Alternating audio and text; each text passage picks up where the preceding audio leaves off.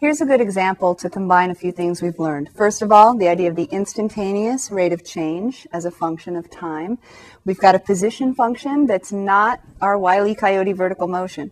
S of t is 4t squared minus 8t. So just think about some particle moving as a function of time according to this formula. Notice it's an upward parabola, isn't it? So it's a different kind of thing than, say, going up and coming down. Now, the first question is to find the instantaneous rate of change as a function of t. So it's really simple, actually, very quick. You just need to find the derivative, right?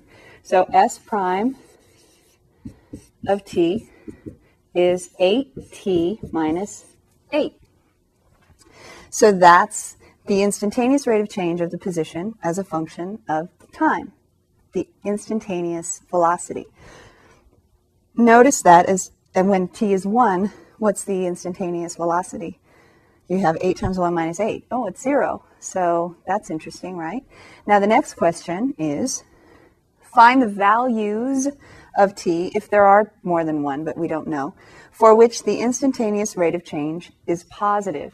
So instantaneous rate of change positive, we haven't talked about it just given a position function, but if you do remember the vertical motion going up and coming down, the instantaneous rate of change positive for Wile E. Coyote was when he was going up. So it doesn't really matter for this example. We just need to know we want the instantaneous rate of change to be greater than 0, don't we? Positive. And so we need to find the t values that make that statement true. So we're solving an inequality. Now, what is s prime of t? We already found it in part 1, 8t minus 8.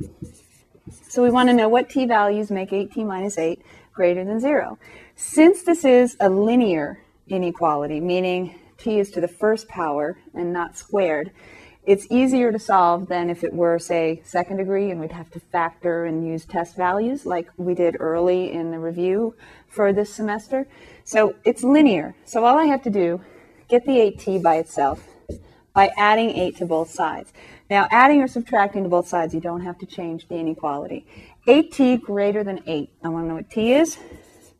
I divide both by a positive 8. Positive, when you divide by positive, you don't have to change the direction of the inequality. So I have t greater than 1. So if t is greater than 1, then the velocity, the instantaneous rate of change, will be greater than 0. That makes sense, right? If t is 1, we found that the instantaneous rate of change would be equal to 0. We only want greater, so we can't have that. When t is 2, we have 16 minus 8 is 8, so it's positive. The bigger t gets, the more positive 8t minus 8 gets. So we can see that this instantaneous rate of change is positive when the time is greater than 1, whatever the unit is, second, hour, year, whatever the time unit is. When it's greater than 1, we have a positive rate of change.